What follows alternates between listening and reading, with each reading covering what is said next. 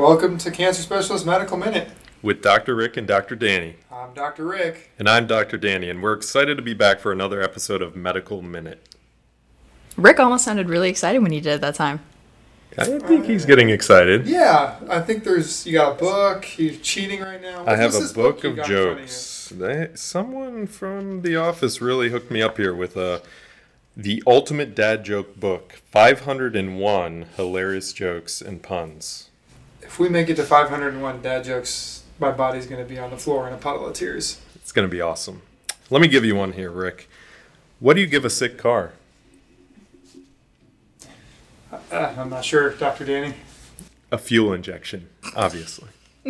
So, we're bringing another special guest here, someone who will hopefully will be way more entertaining than that dad joke. And she is a member of our CSNF family. That's right, Rick. Today we have a social worker, Meredith Harlow, in the pod loft with us to talk about coping with your diagnosis. Before we get further, pod loft, I feel like I have to veto this. I think anyone who was listening to this podcast just turned it off. And I really stress that pod loft, I should just say pod loft. He really read the script there. Yeah, I was reading. Man. I was reading off paper there. You liked pod loft last. I'll pull it up. You said pod loft. I like that. Prove it. I will. Were my eyes rolling in the back of my head when I said it? No. Okay. I don't think anyone else has pod loft. Am I right, Brenna? I don't know. I know I got it from somewhere. But that's okay. I'm sorry to derail the conversation before Meredith walks out the door and leaves. Getting diagnosed with cancer is obviously a emotional and life-changing moment for everyone. But every one of our offices here at Cancer Specialist North Florida has a licensed clinical social worker on their team to help with everything from counseling services to financial assistance.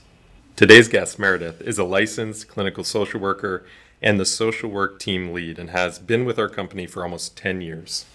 Meredith earned both her Bachelor of Psychology and Master of Social Work from Florida State University, and we won't hold that against her. Go Noles. And she currently works at our Southside office. Welcome to the pod, Meredith. Thank you. And I believe you did this on your own, volunteered for the podcast, is that right? Or did someone coax you into it? I was strongly encouraged by your producer. That's so unlike me. But I've heard she's listened to previous podcasts. She's is that right? listened to all of the episodes, she said. Well, I have listened to some of the episodes. Yeah. some of them. Wow. That's right. Full episodes. So Meredith, I know we kind of touched on some of the many things that you do, but can you kind of just give us an overview of, what goes into becoming a licensed clinical social worker and kind of just walk our listeners through that process? Yes. So there's lots of misconceptions, I think, when people hear you're going to see the social worker. Contrary to lots of beliefs, we don't all put people in nursing homes or take children away or anything like that. So we do employ licensed clinical social workers.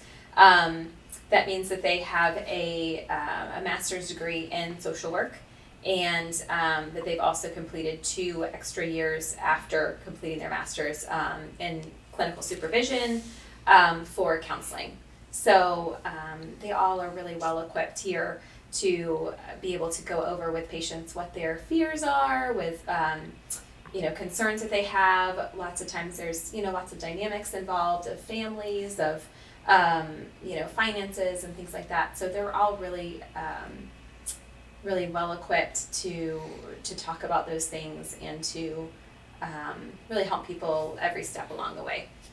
Meredith, could you explain to us a little bit more about what a licensed clinical social worker responsibilities are and how you help patients through this scary time? Yes, so a licensed clinical social worker is mostly trained in counseling. So they all have master's degrees in social work, but they have a 2-year, they have 2 years of clinical supervision at least in order to sit for an exam to become a licensed clinical social worker. So their expertise really is counseling, of therapy, and really addressing mental health concerns, which I think is really rare, and it's wonderful that we have them here in the offices. just because we know cancer really is an all-encompassing diagnosis. So, mental health is really important as well, and patients feeling like they have the support that they need going through such a tough diagnosis is really, really important. From my perspective, one of the things that the LCSWs provide, it's obviously the patient and listening to them and taking care of their needs, but also the family as well. It really, cancer affects not just the patient, but their family members and caregivers. And I think, you guys do such an amazing job of incorporating their needs and sort of the whole dynamic of this family situation. Is that something you guys get trained on specifically, or is it something you kind of pick up as you go, or what is the thought process when you're looking at the whole picture of the family? It's really both. Social work in general, we're looking at, the whole family system, the patient's whole life really. If that means that, they don't have a lot of family, if that means they rely more on friends and neighbors. But then absolutely, as you go through practice, a lot of us have experience working in hospitals prior to this, homeless shelters prior to this. So we have a really broad range of working with patients from all different backgrounds, all different types of social support, all different socioeconomic backgrounds, to really kind of pull together and work with people in really every aspect of life that's necessary. Absolutely. We counsel not just the patients sometimes if it's needed, their spouse, their children, and there are, resources out there as well, but it is something that we try to really touch every aspect of life that's necessary. A new cancer diagnosis can be a big financial impact or have a big financial impact on the patient and their families. How do you go about, helping patients through that and talking about what kind of help they have and options they have to help with payments for treatments and even getting to the cancer center and back and forth? We do really like to try to use as many resources as possible. We meet with a patient, we do, again, talk about, what their family supports are, what their financial resources are, what their needs may or may not be. We really try to, I think it's such a tough thing when you're first starting that everything feels really overwhelming. So we try to talk about and ask the questions that maybe they haven't even thought about yet of logistics of how this is all going to work together and piece together. Our staffs have really fantastic financial counselors in the office as well that we work with in terms of trying to make sure that a patient is getting as much assistance as possible to be able to afford treatment. We definitely don't want anybody to not get treatment just because of finances. So there's different grants that we work with, there's different drug companies we work with in terms of trying to get patients to get the funding to be able to get their treatments.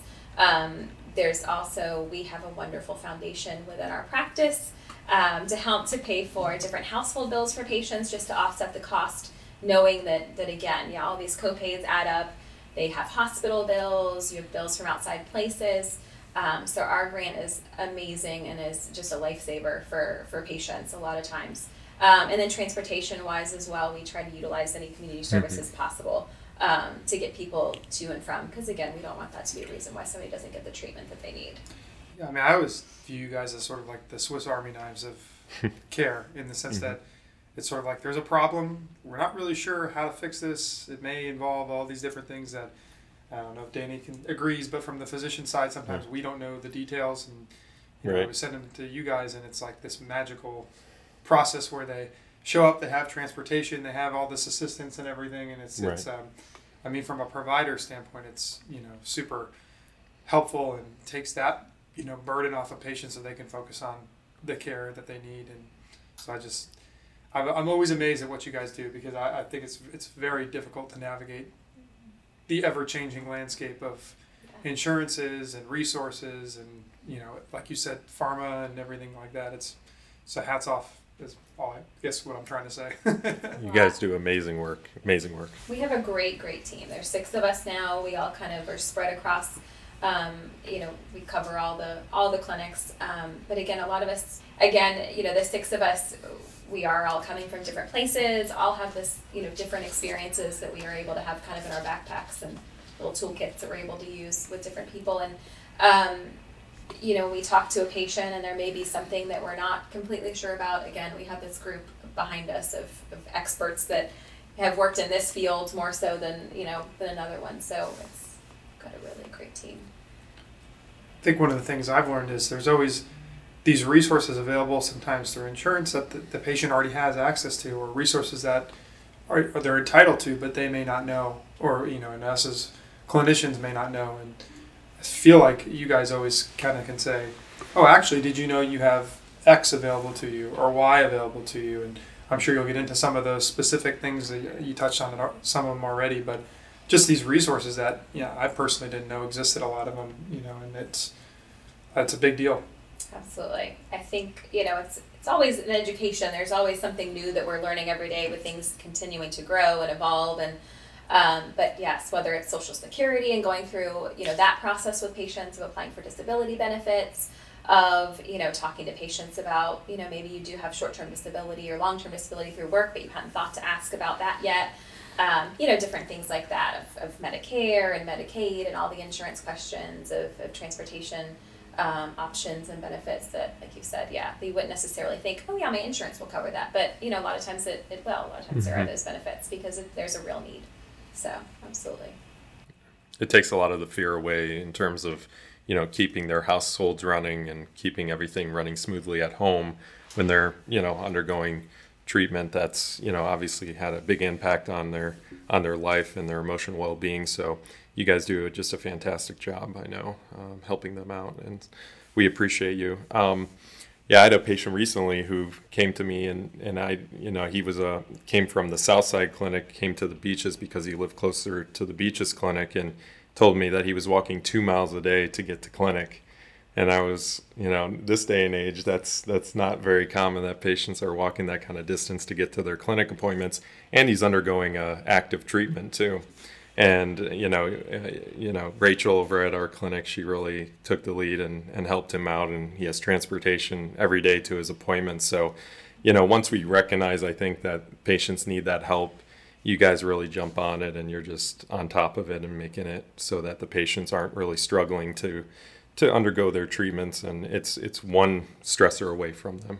So absolutely. I think, like you said, sometimes it is a daunting thing that you say you're going to see the social worker, but really and truly, we're happy to help. That's why we're there.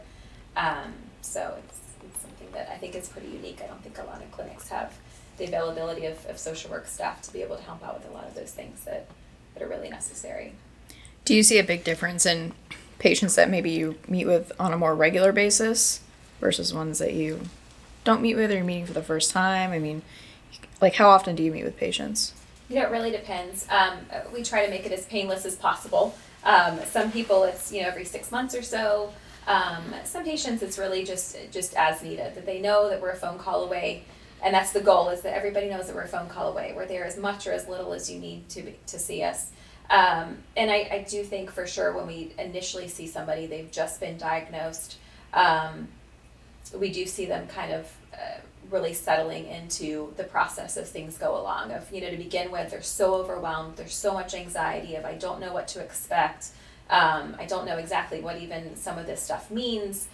So really trying to help the patients to work well together with their doctors, with the nurses, make sure that they're bringing up any questions or concerns that they have, and feel like they're really an active part of their treatment, and not that they're just coming in and I have to do this and I have to do this, and just making sure they feel comfortable. I think the clinics are really great resources. I think that the nurses work so well together with the patients, and there's just kind of that family feel for them. So I think that as patients continue to come back for treatment, continue to see us in the office, I do see definitely a settling, a feeling of they get more comfortable as they come into clinic each time, and we learn their names, they know the names of all the nurses, and it's just really a cool thing to see. And then again, they know on the social work side of it that we're here if you need us. If not, that's okay too, but we want to be able to be with you every step of the way. Yeah, I think one of my favorite parts of when I go to the clinic, because I work at the business office, so I usually only go when I have to take pictures of someone, which I know you guys love so much. Walking in and seeing a patient walk in and everybody greets them by name, like first name or hi, Mr. So-and-so, hi, Miss So-and-so. And the patients, you can really tell just how happy they are to see their care team and how special that is. And I think everybody does such a great job at making our patients feel like family and making the process easy. And Well, I think just jumping back on what you said before, Meredith, the beginnings, the analogy I always use with patients when they're first diagnosed and coming to see you is it's truly like drinking water from a fire hose. I mean, there's so much information coming at them so fast from their doctors, from all the appointments, all the tests they're going through, the uncertainty. And no one, even people in the medical field, when they're in that situation, no one's ready really and prepared to handle it. So I think you guys do a nice job of synthesizing some of the different things that are happening on the outside and presenting it in a way that, hopefully helps put the patient at ease. So I think that's extremely important, especially at the beginning, to get you guys involved early rather than waiting until, the last minute. It's definitely smoother when we're able to meet up front ahead of time. Again, try to anticipate some of the issues that may or may not come up that they're just so overwhelmed they can't think of even asking at this point. And kind of jumping on those things and trying to really, really solve everything that we can so that it's really a smooth, less anxiety evoking process. We know that it's just a huge change for the patient, for their families.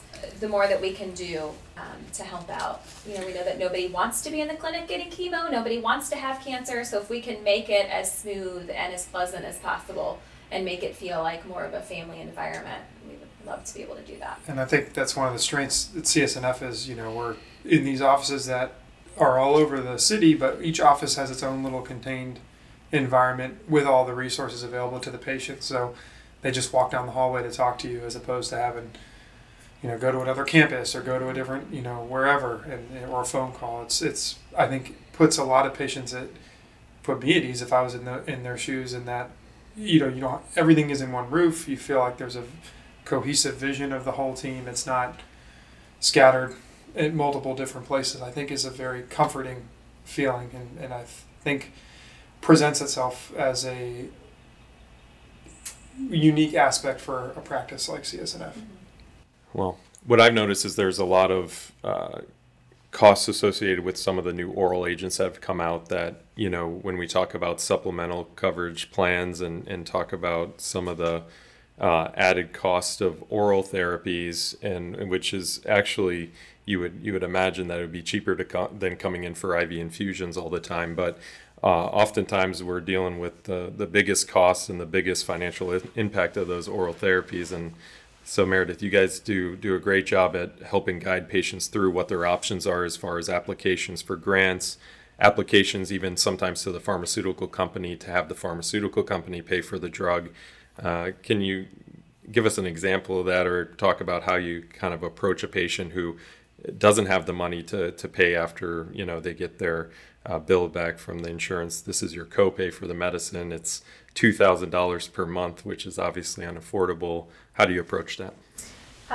So we have the pharmacy that's in-house, which is wonderful in terms of communication and being able to work back and forth with them. But yes, so typically they will immediately alert us and say, hey, this patient is starting on this new oral and their copay with insurance is $3,100. Mm-hmm. So which is really not that out of the ordinary, especially with Medicare patients. With Medicare, they're not able to use any sort of copay cards or anything like that. So it's almost always a problem with these oral chemotherapies. Right. So we will look at what assistance is out there available. We love to try to get grants for patients so that they can use their insurance benefits, and then the grants will pick up whatever the insurance doesn't. There's a few different privately funded grants available out there. And if we cannot do that, then we would utilize the manufacturer to see if they can't provide the medicine for free for the patient instead, which typically lasts for 12 months once they get approved for it. Also, the social workers are good at looking at insurance coverage in general.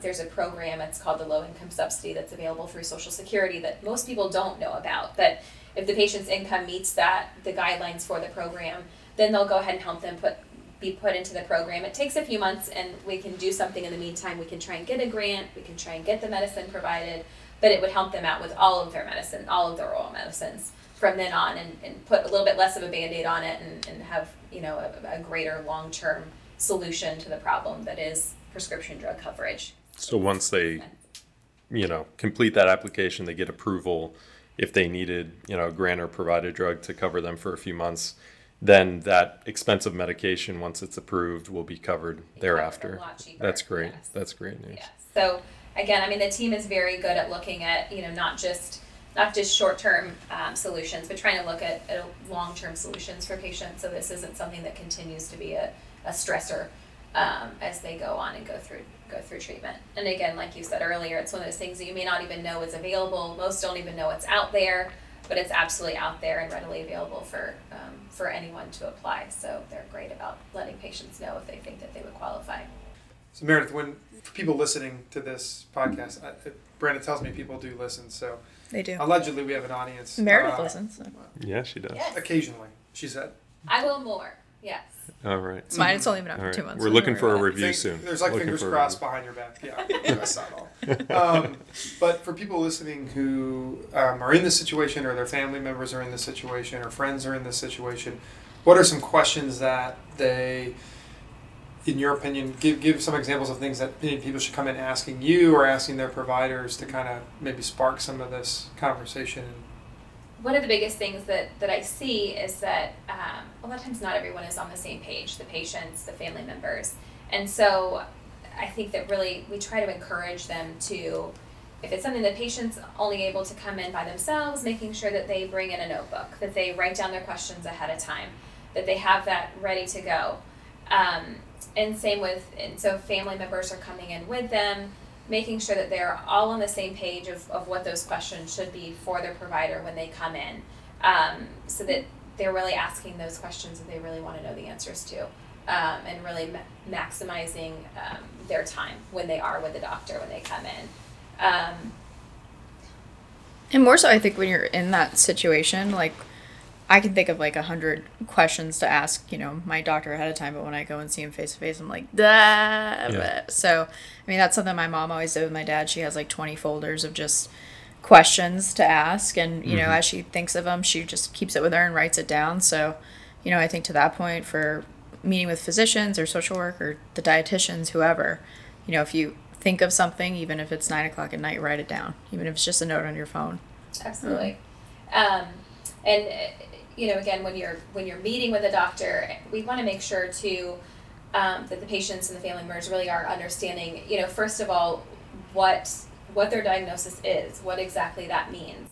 I think, Meredith, where you help out definitely is these situations where, family members and the patient, of course, they haven't had really time to digest all the information and talk to each other about what the significance behind it is. And when you meet with your physician, again, you may have all those questions in your head that you want to ask, but you may not get everything out. So I think you help coming in to play there and really having that conversation with the patient and the family. Say, okay, what do you understand? What did you learn from your physician? How can we help you, understand this better and really work through your diagnosis and treatment?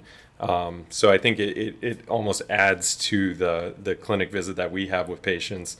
To see you even afterwards, to really go over those things that they might have, forgotten to ask and forgot to highlight during their visit with us.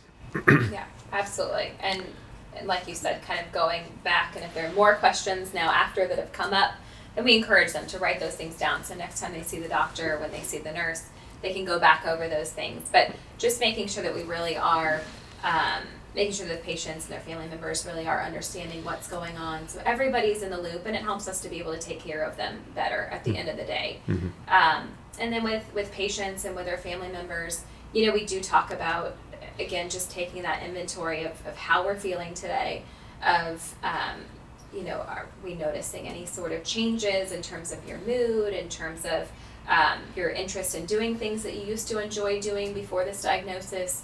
And just kind of going over these mental checklists of what's going on, how we can help troubleshoot some of the issues that may come up that maybe weren't there when they first started, but they're starting to kind of pop up as mm-hmm. treatment goes along. Sometimes you, Meredith and Rachel at the Beach's office, I've seen you play kind of a mediator too between physician and the patient, and there might be questions or there might be things that were brought up where it might elicit a little bit of anger, it might elicit a little bit of more of an emotional response, and you really help walk patients through that, facilitate conversations between us and the patient, And I think it just comes down to the patient and the physician understanding each other and, goals of treatment, were there questions that were unanswered, and you can help really play that mediator role, I think, sometimes. Well, let's talk a little bit about Meredith and her background. Yeah, Meredith. So Meredith, can you tell us a little bit about yourself, where you grew up? Why Florida State? I mean, yeah, why you're here. But what brought you to CSNF? So I am actually born and raised in Jacksonville, which is really rare. I am a third generation Knoll. So, Makes sense now. Listen, legacy.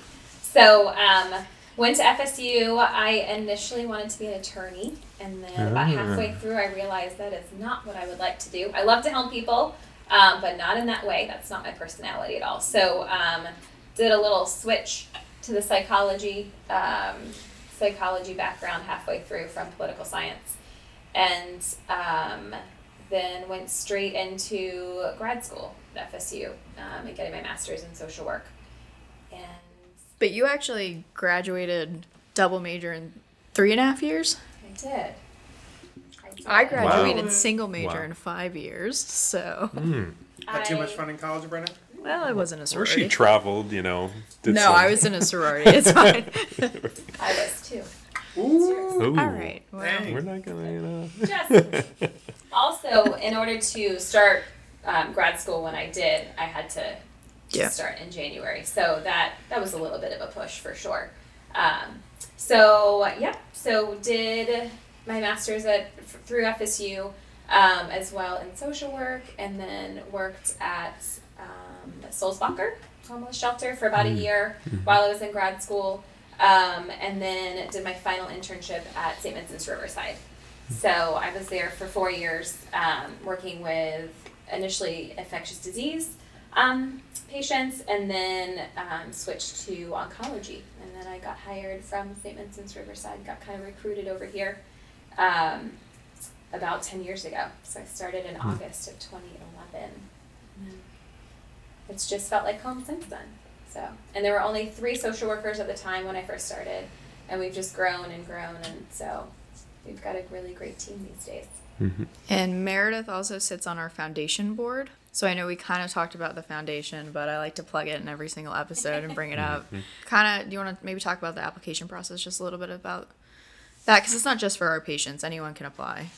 That is true. So as long as you are receiving cancer treatment currently or have within the last 6 months, you qualify to apply for the foundation. There are some income guidelines as well, but we help to pay for things like rent, for mortgages, for JEA bills, car payment, car insurance, other necessities.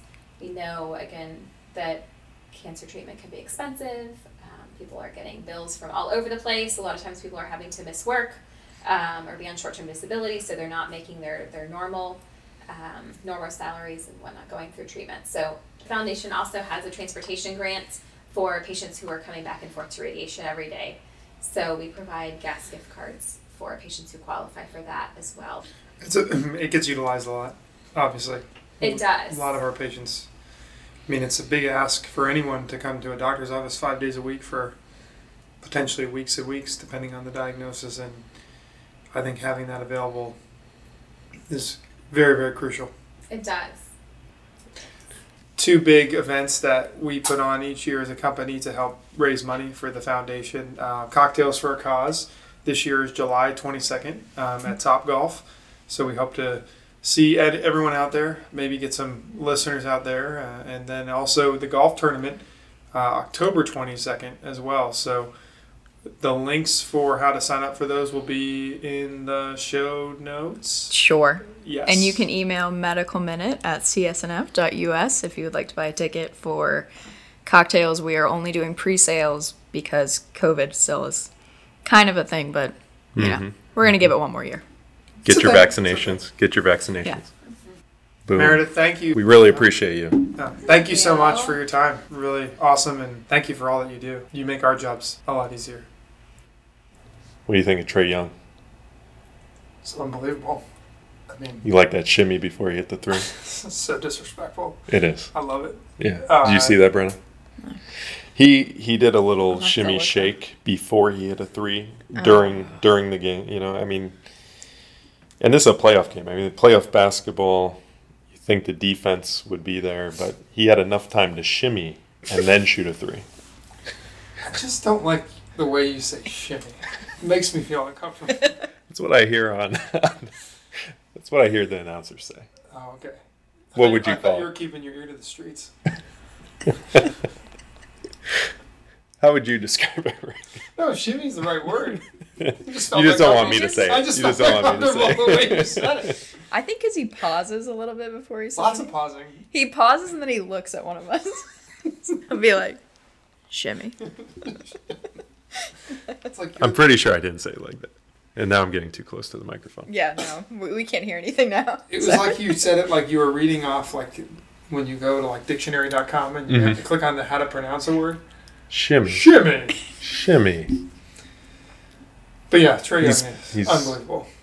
He's what 6 foot 6'1", so Yeah, maybe. I don't think he can 170 dunk. Can he pounds, dunk? He might be able Sure, to he's dunk. got to be able to dunk, but Maybe. it's pretty spectacular from a guy who just dominated in college at Oklahoma, but you didn't know if it would translate into the pros, and clearly it has.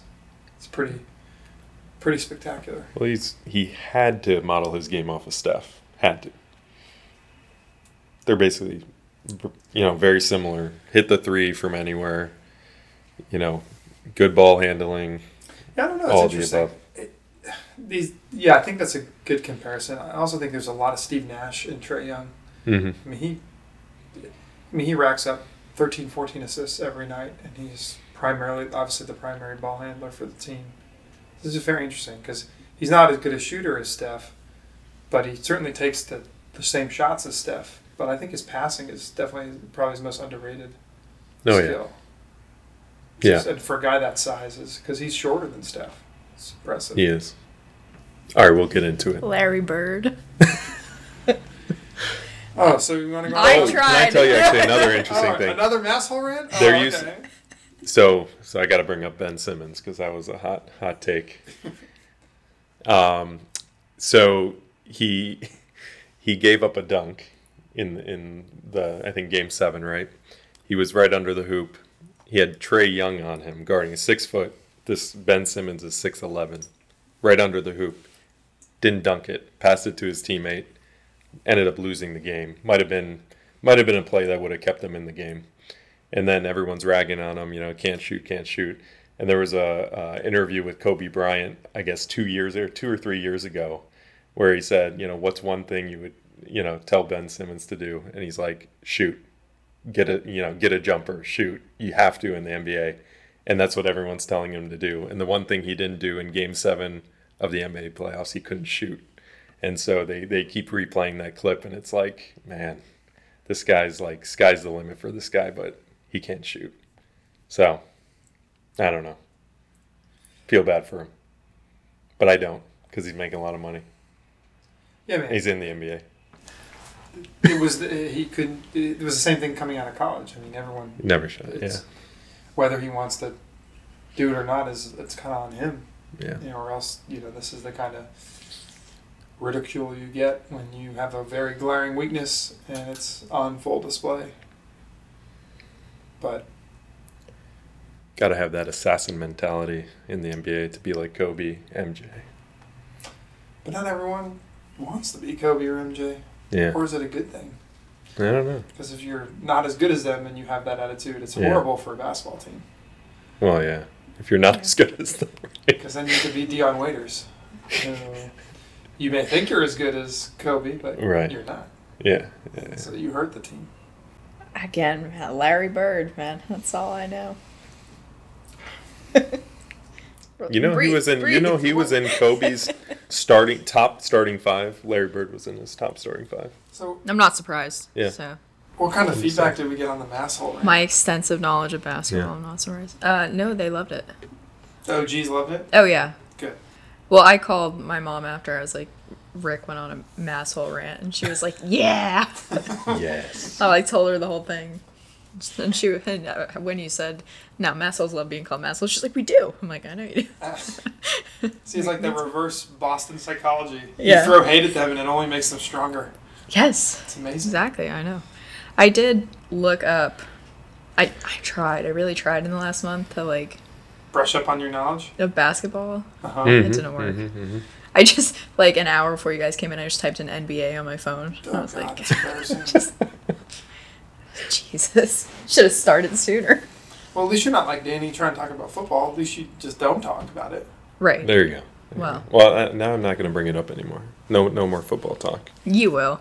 Well, Rick's going to bring it up when the season starts, but I'm not going to have a comment. Rick and I will talk. Yes, you guys, will. no. But you could teach us about. Maybe when the Browns win, I can have a comment. Because we'll look at you and you'll do. They should be good this year. Although I saw OBJ on the treadmill. I did see that clip. I didn't see that. Oh, yeah. Ridiculous speed. Yeah. Ridiculous. Makes sense. That's all I know. Yeah. Got some good talent on the Browns. There it Do you is. know what OBJ stands for? Odell Beckham Jr. Come on. All right. Well, All right, good. Let's end on a high note. What do you think? probably good. It's Going not gonna- into the it's not gonna episode. get better from here. No, No. it definitely will not. Thanks so much for coming back and joining us for another episode of Medical Minute. If you have any suggestions on things we should talk about, questions you'd like us to answer, or if you just want to say hi, email us at medicalminute@csnf.us. And make sure you follow us on social media. Search Cancer Specialists of North Florida on Facebook and _CSNF on Twitter and Instagram. Not going to even say it today. And as always, we appreciate you giving us a few minutes of your time, and we hope you learned something today. And remember, when it comes to your health, stay informed Ask questions and tune in next time.